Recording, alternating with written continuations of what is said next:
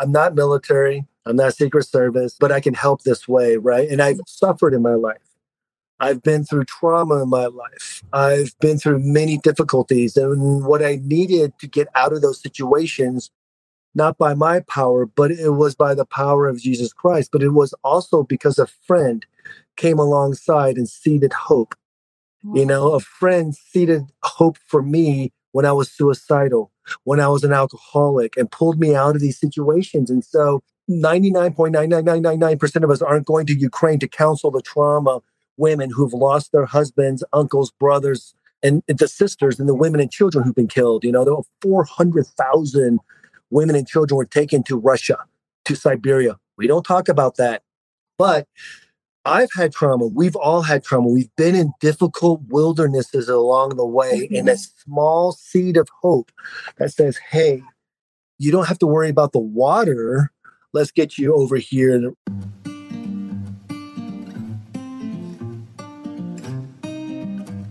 When you find yourself between here and there, the now and the then, it can feel difficult to embrace life and all that it has to offer, especially when you feel like you haven't arrived yet.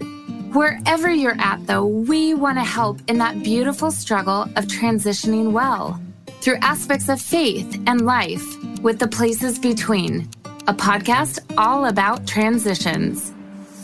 Hi, I'm your host, Wendy. I'm a storyteller and a creative with a passion for adventure, fitness, and faith.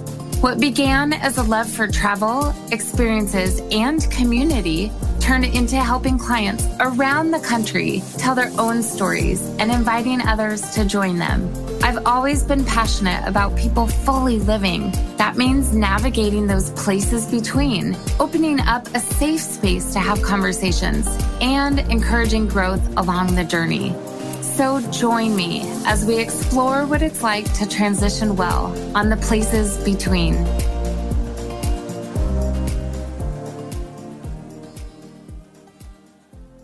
Water is such a critical part of life. Wild enough, how many times do we run our faucets expecting clean water to come out, or even not pay attention to how long our showers are? Gosh, I remember taking showers in India. It was such a process. I went a couple of years ago on a trip with my good friend John, and we had access to clean water in the condo we stayed in. But then everywhere else, we'd have to not only boil the water just to clean it and get rid of all of the bacteria and viruses and all that stuff, just in case, but then we'd have to let it cool down just so it didn't burn us to like wash our hands or wash the dishes. And where it was safe to take showers, it was awful to take showers in cold water. Anyways, the craziest part of which, just because water looks clean doesn't mean it is. I remember seeing clean, clear water, what I thought, coming out of pipes in the ground for the people in the slums to drink.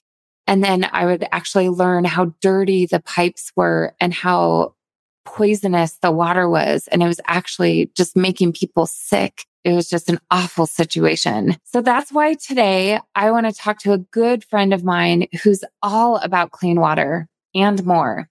His name is John. You have maybe heard his story before. And he was saying, as humans, we thirst for water and it's essential to survive. But looking at life, I'm also reminded how water for life is referenced in the scriptures as living water and what Jesus came to bring us all. So while it may not be directly involving transitions of life, given that my podcast is called The Places Between, this conversation does involve how we sustain our life. And then the keys to truly living with a commitment to not just sharing the hope and love of Jesus with others, but how we might actually find and discover our passions to also bring those passions out. That's what you'll hear in John's story today. So today, we're going to start with a conversation of water and then see how it impacts us to discuss the conversation around our faith and what the living water of our faith can do for others as well. So if you're ready for it, why don't you pull up a chair, grab a cup of coffee, and dive in with us to The Places Between. First of all, I want to say thanks for joining us, John. Thanks for having me, Wendy, Yeah, again. I'm just like so excited to dive in. For those of you who had a chance to hear John's story early on, he was a guest in the first season. And if you haven't heard his story, you can hear other parts of his story, including his passions and other purposes that he's fulfilling. Go back and listen today. But because I want to bring it full circle into the work that you're doing today, let's have you start by sharing a little bit about your beginnings, how you entered the world. One word, sovereignty of God. Well, that's three words, but and grace. So that's five. Well, let's just keep going down the words. His mercy, his love, all of that. I don't know if everyone knows my origin story. I think that's what you're asking. It's like how this kind of puts me where I'm at here today. I'm an orphan child from Suwon, Korea. I don't identify as orphan anymore. I've been adopted into the family of Jesus Christ and into his kingdom. But found on the streets around the age of 4.5, 5. We really don't know. And that I was found by the police on the steps of City Hall in Suwon. I think the story goes I was causing a lot of trouble, like I still do now. But and they took me into the government orphanage in Suwon. And then from there, because that orphanage was sort of being condemned or it was not suitable for children or living, they took me from there to Seoul, Korea. And Holt International at that time was doing a pretty large South Korean adoption campaign in that. And so no family, no mother, no father. I have no identity or I have no recollection of that. I don't know. I zero past until the police picked me up. Wow. And so having my first son, I'm taking pictures of him when he's, 1 month old, newborn, 1, 2, every month. And every day I'm taking pictures of my son, and my son will have the ability to go back and say, oh, that's what I looked like when I was 2 years old. I have none of that. I don't even have a name. I don't have a mother or a father. And so what's fascinating is that when God plucks a child off the streets of Suwon, Korea, then I do this journey, right? It's just the journey of the wilderness and all the things and where God takes me. I'm here back in my years, and I'm here in Denver, Colorado, serving orphans and widows and nonprofits and people around the world and globally, and really the next generation of children. So I look at that and go, what type of math did God put together for that to happen for just little old me? I don't want to belittle that I'm just this little guy. I mean, God loves me so deeply, and I have great relationships with people who love me so deeply. But I'm like, imagine the mathematical probability of that happening and landing here in a place where I'm serving me. When I was a kid, I was in India with my wife and Krista, and I was walking with a bunch of slum kids, and they were holding my hand. And Krista said, "It's always so cute." My wife, Krista, and she's like, "It's so cute because all these kids are going, John, John, John, John, Uncle John, John, John," and they're holding my hand. And she's like, "It's so natural for these children to come to you like the Pied Pipers. Maybe they just don't know that there's this thing, an orphan to an orphan or street boy to a street boy." And she asked me, this might have been 4 years ago, right before we got married. She goes, "Did you ever think God would take you to a place where you're serving you?" And I was like, what? Wow. Boom. It just really sort of like blew up in my heart like, oh, Wow. that's the journey. And that's where I'm at right now. So I'm just amazingly thankful for it. It wasn't easy. It was a very rough ride. And it's not easy now, too, but it's glorious. It's glorious. And even just to unpack that a little bit more, because I know a lot of your story, as you say, full circle, now you're serving you. Just to catch listeners up a little bit, it's like he's going back into the places where there are lots of orphans and there are lots of street kids. So I'd like to talk a little bit about clean water and what you're actually doing today. So fast forward, you get plucked out of child poverty. Yep. You're given a life. You grow up in the United States and you start going back to these countries that, had you not been rescued, really, you might not have lived to see the years that you're seeing now.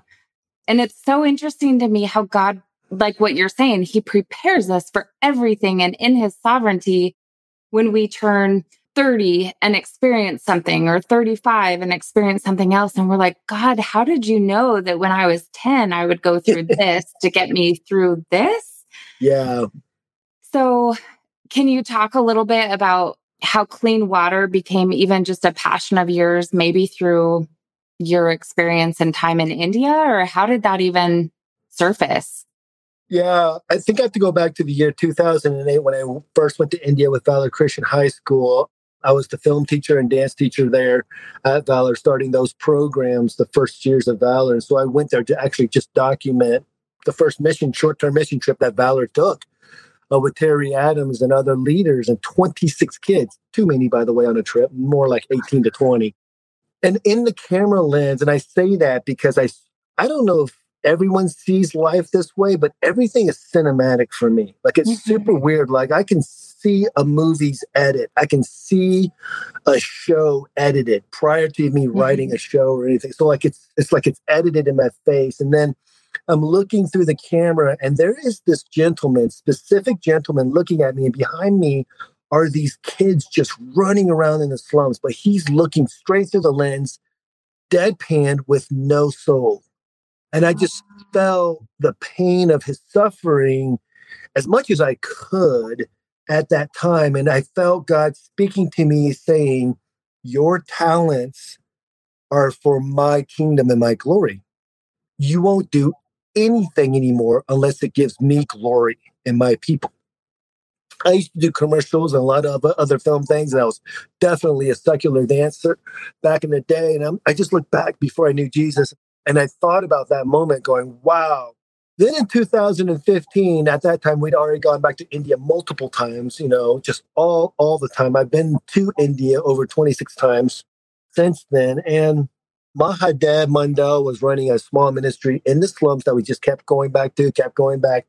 And Mahadev he's just the most lovely pastor and such a God-fearing man. And that year, 2015, me and a couple friends started a nonprofit called Momentum Global, and we sort of took over his slum ministry upon his request, saying, my funding is ending.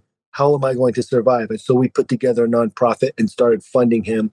Since then, we've grown from one school to multiple schools, multiple churches, and all these programs. But that year, he said, hey, is there anything you can do about this water? All the water that we drink in the slums in the village is contaminated. And so I went and bought a ton of filters, Sawyer filters, Lifestraw filters, any filter that I saw on REI or, any camping place, Walmart, whatever, Target. At the time, man, we brought them all over, and we discovered that clean water was amazing. We saw the positive impact of clean water within days. I think with the first report we got was 3 days, and the mother was like, I'm already having less diarrhea, like immediately. And so one of our teachers, Bishu, his father, in 10 days, his stomach reduced by 20% in just size because he was so bloated by the parasites and the disease and just what they're drinking. I mean, imagine just being bloated all the time because of the water. I mean, and just feeling the pressure, and he's always sick and all that. So he just felt better. So Bishu's like, this is amazing. So we did that. And so clean water became really a part of what we were doing in India. Only thing is the filters that we had purchased and bought all failed fairly soon. And it wasn't because clean water isn't the deal. And it wasn't because the technology was that bad. It was the maintaining of these filters is almost impossible with these developing world people because they just don't think like us. So these products were made for people like us who go camping and hiking and do all the things, and we can afford to buy 1 or 2 filters a year, right? But they can't do that. And so the maintaining and the back flushing and all the other different ways of cleaning the filter, the developing uneducated 55-year-old woman who has 7 children is like, all I want is clean. I don't want to do anything. What? How do I do? And then apparatuses and pieces and steps and 7-step cleaning. Like it got really confused. And so that really became the thing that sort of started creating that wheel in my head to be like, is this something that we need to get into? Do I even want to get involved? God, what is the thing? I don't know. So totally. Wow. Well, and I mean, clean water is such a huge I mean, it's a global issue. So tell us specifically, let's talk about Vivo Blue and then Water for All. What's your role? And I don't want to give it away because it's a huge. What's my role? The only thing I don't do is the finances.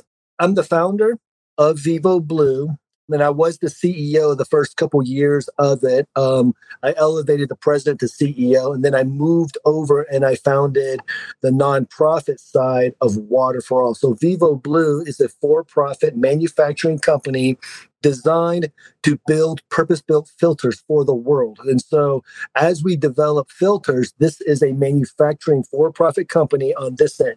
And over here, what I have is the faith-based nonprofit sister of Vivo Blue that is going out to bring clean water and the living water to the people around the world. And it's a nonprofit. So through donations and a giving and generosity comes into Water for All. And what Water for All then does is it takes these Vivo Blue filters and sends them out. So it can just accelerate the clean water, and it can accelerate. It's an accelerator NGO. Does that make sense? So like this is your manufacturing company that's selling to clientele and retail on Amazon and doing pretty cool stuff with some disaster relief USA, disaster relief all around the world, feeding programs. Like right there is up here, it's a picture in Rwanda, and there's our filter and the Water for All bucket with the Vivo Blue logo. So, the Rwandans here in Kigali are going, wow, that child there, first time he's drank clean water.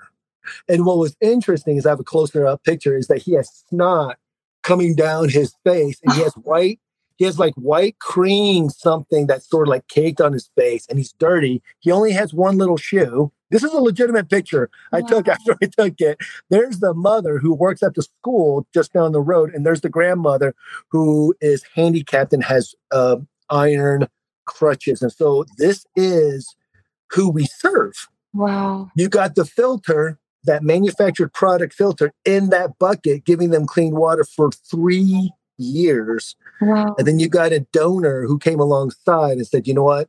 I'll help that family along. And so that's sort of how we do it in that. So yeah, I'm the founder of Vivo Blue, the manufacturing company, developed the filter, do all those kind of crazy things. Yeah. And then over here, I'm the president and founder of Water for All. And I'm just going out meeting people, corporations who want to serve the people globally with clean water and the living water. Wow.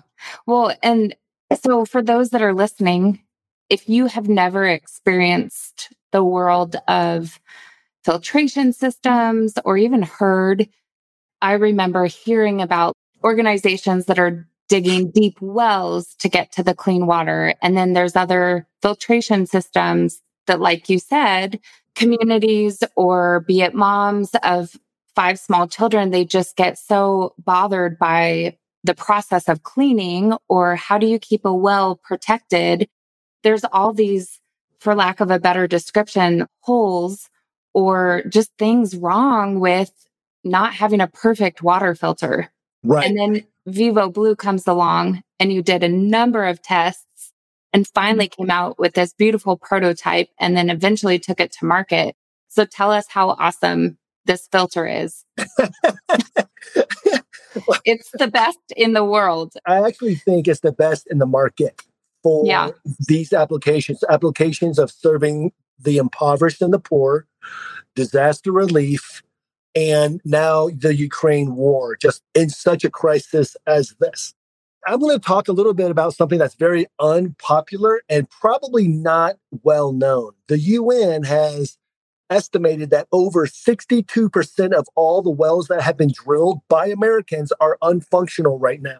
Wow. So if you think about the tens of thousands of wells that have been drilled, over 62% or 63, I forget what the exact number is, we'll just say over 60% are not functioning. So we spend 80,000, 60,000, 100,000 to do a well, and many within 6 months are broken. Okay, so that's one problem. The NGOs, nothing against them. I think wells, there is something to say about them, but I also will tell something ecologically that's not great about wells that people don't know. But what happens is the springs break, the machine breaks, something breaks, and then they just sort of move on. And then what the people do is they just stop using the well because it's unfunctional, and they just go back to what they were doing before anyways. Yeah. Right? Remember, I told you the Sawyer filter, the lifestyle filter didn't last 6 months. And so it's no better than a $60 filter that you buy at REI. Yeah. Right? So you can spend $40,000 over here to drill and do all the things, and that's really cool. Now you got to admit that leaves 40% or more that are still functioning, but within a year or 2 years, they're done. They're just done because they rust, things happen. Thieves in the villages would come along and take the handle, or they'll take the machine or the generator. It's gone.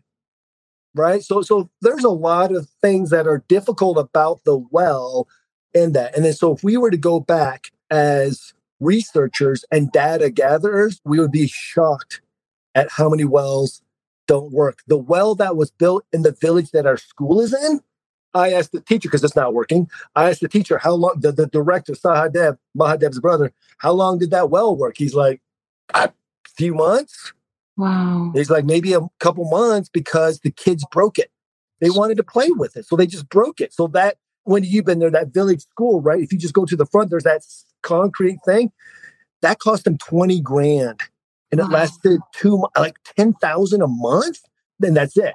And that's not to say anything for the heart of the person who donated and the people. That's lovely. The other thing that a lot of people don't know about wells, mini wells that don't go deep, like 400, 500, 600 feet deep, that anything what they call a shallow well, which is 250 or 300 or below, it sucks the natural resources of water in the area. So imagine this. So you got this river or an artesian well underneath it, right? That's been there for thousands of years, and all the vegetation on top survive off of it. Water comes down, it seeps down, and then sometimes it comes back up, comes in a different way. So there's a cycle of water. If you tap that water faster than it can restore itself, you ruin the ecological system of the whole area. Now, I just saw a documentary, and they're showing just decimated areas of where there's a well, and then about 600 yards circumference, it's just dead. It's dead. Proven that if you look at our well that was by our village, right? Just right around that well, there's nothing there either. Can't live. Super interesting. Wow. So I was like, well, I didn't know that about wells. Nothing wrong. Again, I'm not bashing the heart of mankind to try to save. But think about, if you take the natural resource underneath the ground, all the ecosystems around it suffer from that. Okay.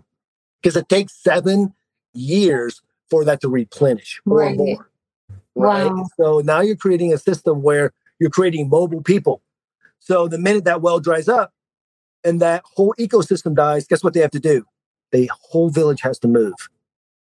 So that's something that's very different. So our filter naturally does not disturb the ecosystem. And the only way you can break it, honestly, is if you just steal it, right? Kids do that? Absolutely. So that's sort of it. The filter itself is a single family filter, hollow fiber. It is medical grade. So hollow fiber is like a small tube, right? It's like a straw.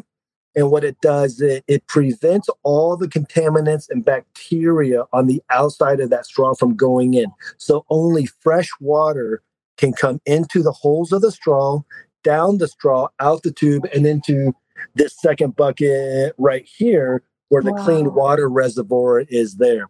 What this also allows the women to do is they go get the natural source of water where it's already happening, the river, the lake, or wherever they are, or even if they just have a well there too, that's fine as well.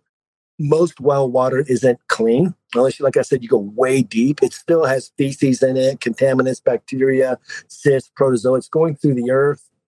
Yeah. It's picking up some things, it's losing some things. By the time it gets down to the bottom, it's not sterile. It's not, I know.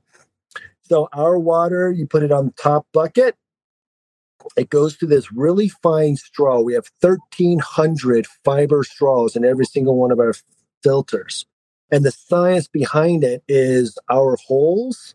If you think of a straw with a lot of little holes around it, perforated holes, the holes are so small that nothing can get through except the water. Wow. So 0.1 micron holes can't get through. Only the water gets through, and then it goes down the tube and out again. And then they can drink that. And so to give you an idea of like how small the holes are, the coronavirus is zero point 0.3 microns to zero point 0.5 microns.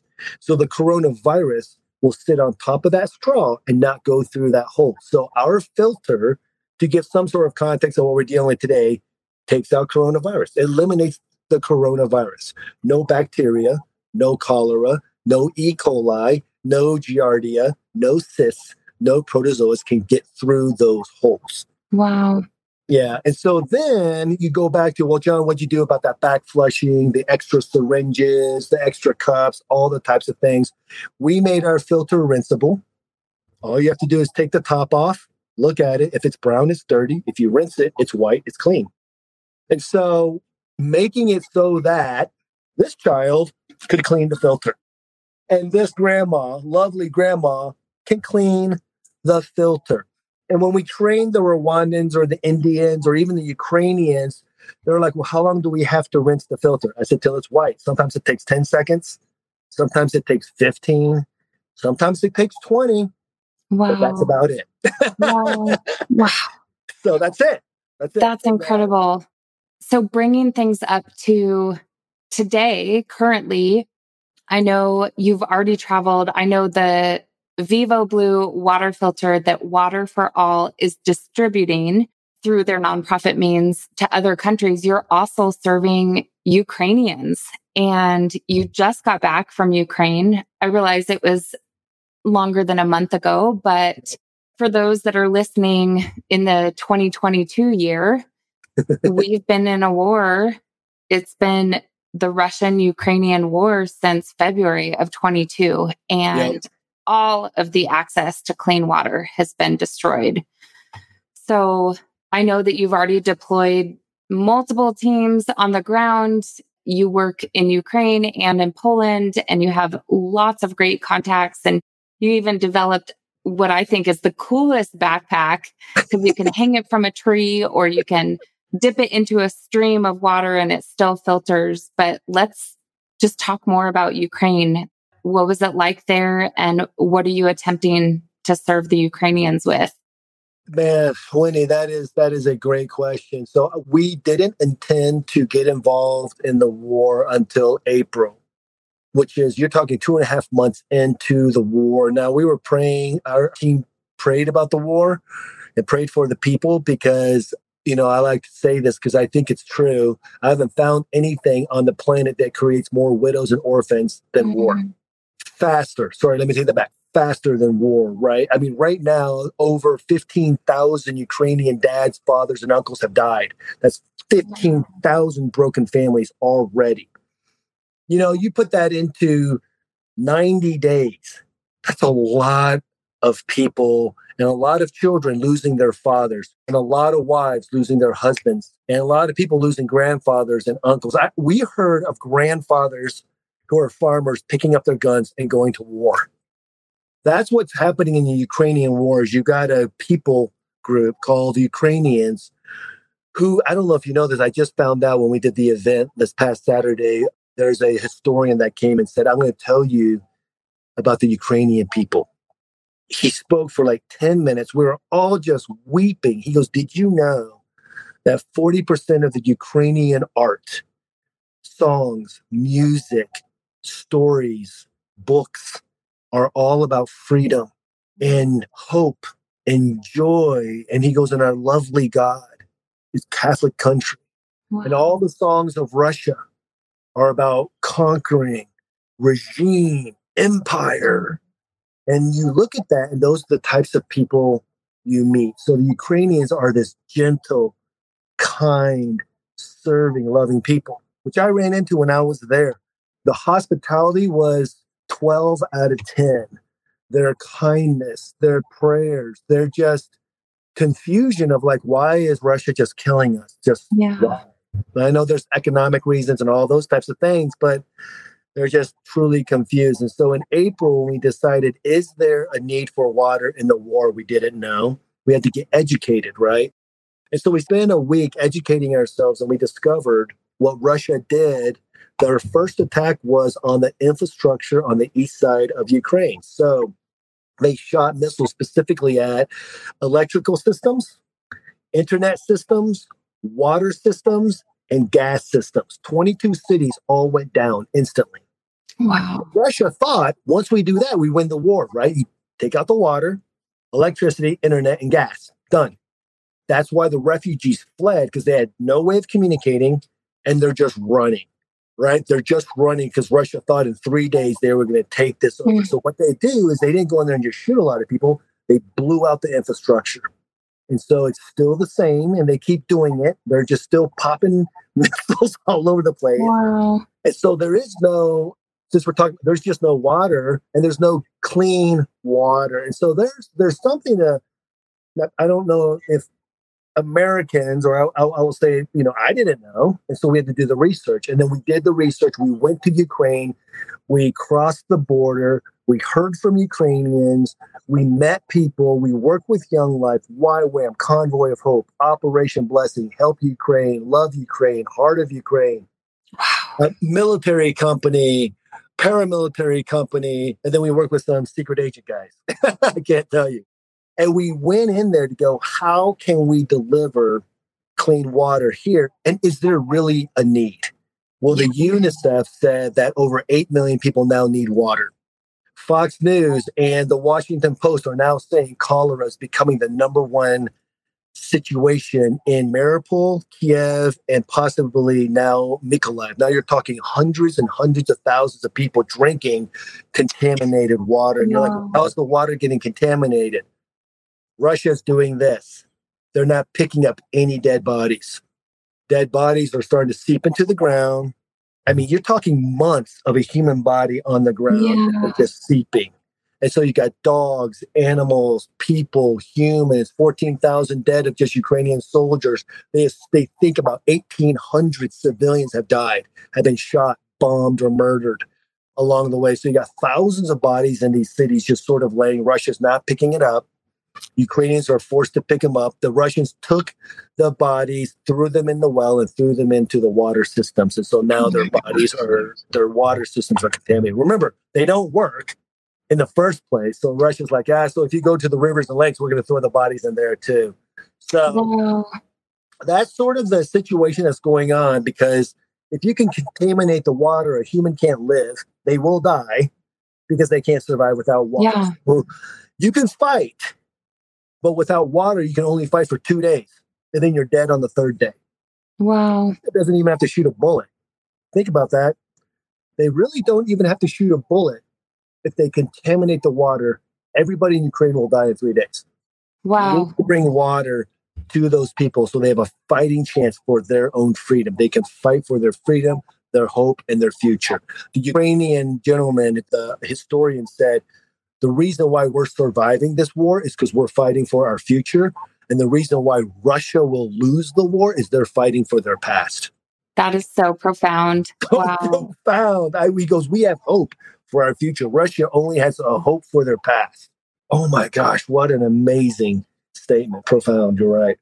Well, for those that are listening, I want to encourage you to get involved in what Water for All is doing, not only on the ground in Ukraine, but for other countries. So please visit the show notes, or you can go to waterall.org. That's waterall.org, and learn all about the rest of their nonprofit efforts and how you can be a part. I know we were talking about this a little bit before we even connected online for this podcast. Mm-hmm. And you had mentioned something specifically that was, when we come face to face with life and death situations, things really start to matter. And those that have listened from the beginning of the podcast, I had referenced, when we take showers, we don't really think about how much water we're using. When we get a drink of water, we don't quickly shut off the faucet because we're worried how much water we have. But taking it so much bigger, like how many things we take for granted in our own lives, not just clean water, but when it goes a step further to like our relationship with people, and even deeper than that, our relationship with God.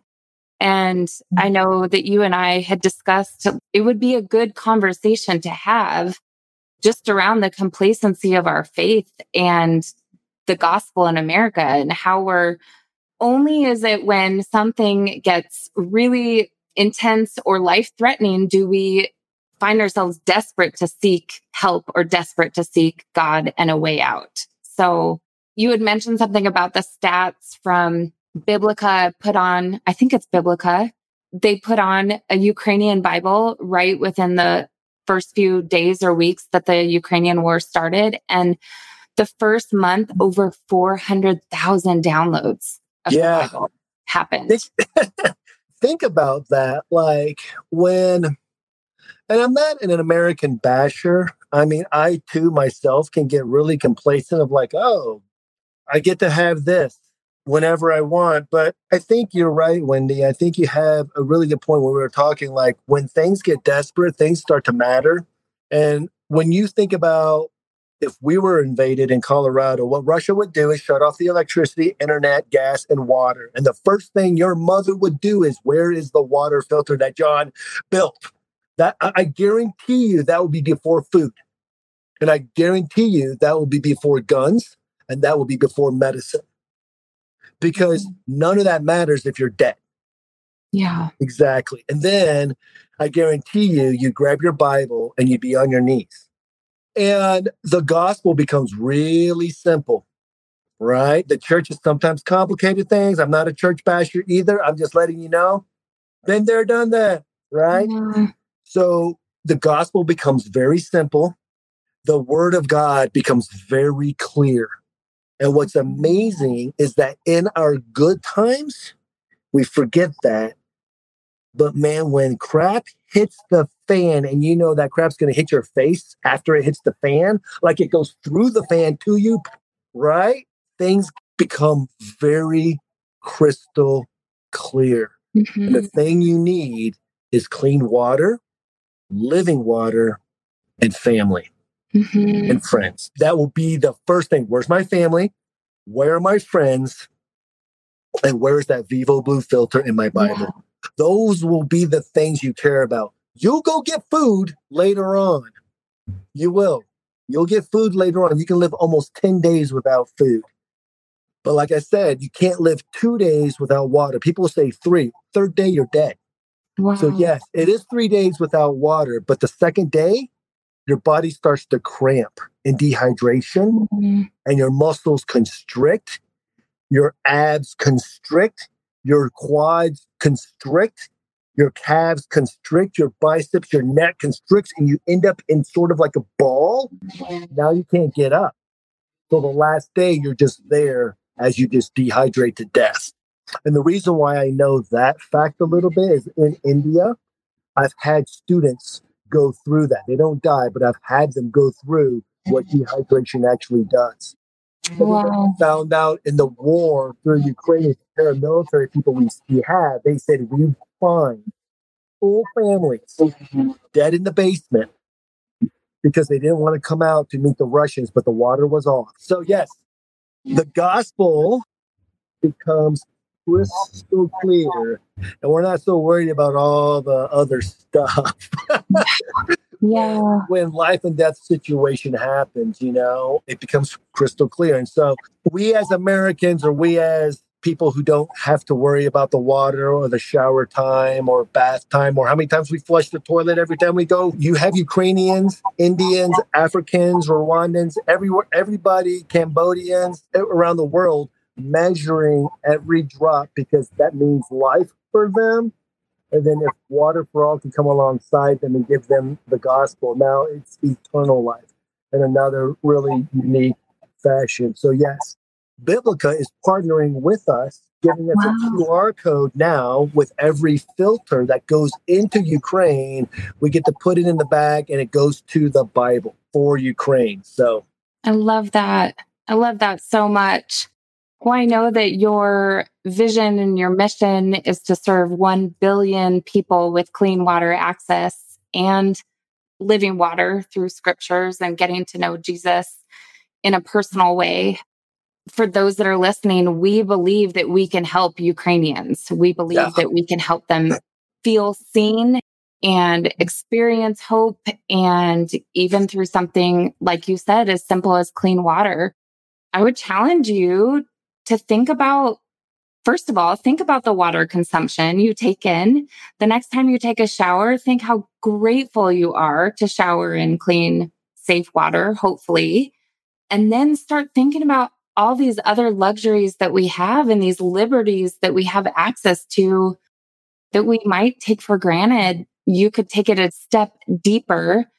And if you know Jesus, do you commit to him on a daily basis? Do you ask him for fresh faith every day? Do you commune with him just once a week, or are you desperate for him every day like we need water? And then finally, I just want to encourage you guys, how can you personally, you that are listening, make an impact today in the lives of others just by sharing about Jesus or by being a light in the places that you find yourselves, even making a difference through clean water and what Water for All is doing. John, as I had mentioned earlier in the episode, I will tag your websites in the show notes. Any final parting thoughts, any encouragement to those that are like, oh man, I could do something to make a difference? Yeah, here's what I personally find interesting about the water company that guys called me to. And that is, I'm not military, I'm not Secret Service, but I can help this way, right? And I've suffered in my life. I've been through trauma in my life. I've been through many difficulties. And what I needed to get out of those situations, not by my power, but it was by the power of Jesus Christ. But it was also because a friend came alongside and seeded hope. You know, a friend seeded hope for me when I was suicidal, when I was an alcoholic, and pulled me out of these situations. And so 99.99999% of us aren't going to Ukraine to counsel the trauma women who've lost their husbands, uncles, brothers, and the sisters, and the women and children who've been killed. You know, there were 400,000 women and children were taken to Russia, to Siberia. We don't talk about that. But I've had trauma. We've all had trauma. We've been in difficult wildernesses along the way, and a small seed of hope that says, hey, you don't have to worry about the water. Let's get you over here in a refugee. That's a really interesting thing, because if a woman is figuring out what to do with my kid, food, and all this stuff, but then you got this opportunity to like, oh, I don't have to worry about my water because where do I go? Because that's the first thing they do every morning. Every morning, these Ukrainians get up and they go to these puddles and they get water for the day. Then they have to boil it. Well, wait a minute. We can't boil it because there's no gas. Wait a minute. What do? We have to let it settle. Yeah. Right. So these are the things that we're not thinking about. We're like, well, it's Europe. Why don't they have water? Because they got blown up. And then my final thought, Wendy, it just came to me, and I don't want to be a preacher, but Jesus started his ministry with the woman at the well. Woman, well, living water. First evangelical person on the planet, really, who went and go, oh, yeah, I met the Messiah. That was a woman at the well getting water. Yeah. It's an interesting thing where Christ is like, I'm going to meet you where you have to go every day, because you can't live without this. But then I'm going to tell you, you actually can't live without me. Yeah. Right? Life truly, truly comes from me. I am the living water. And so when he said that to the Samaritan woman, her eyes were opened.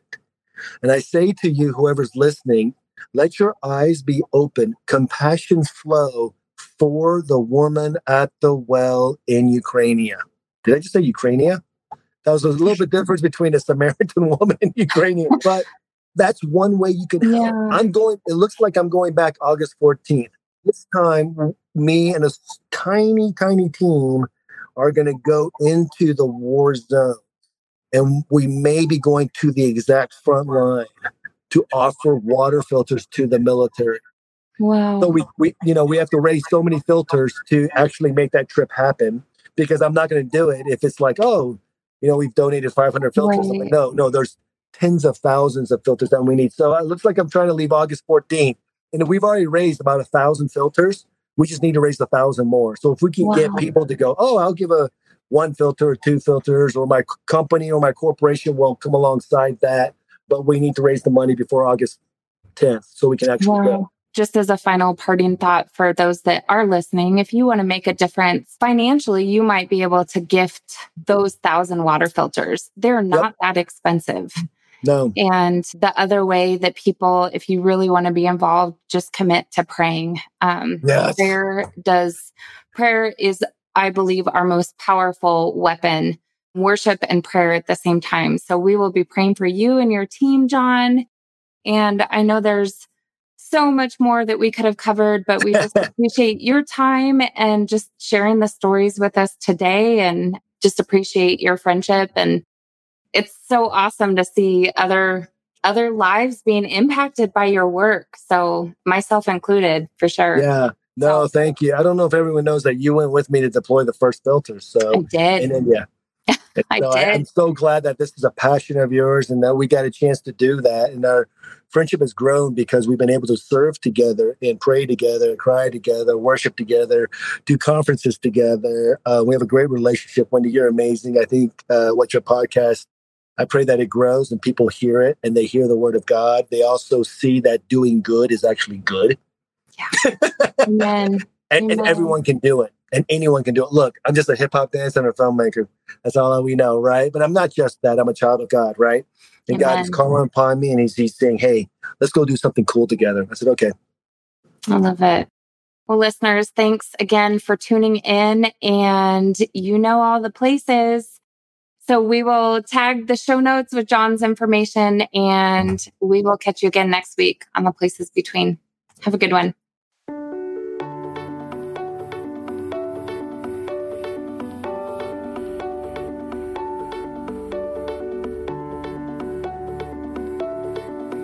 I'm over here cheering you on, friend.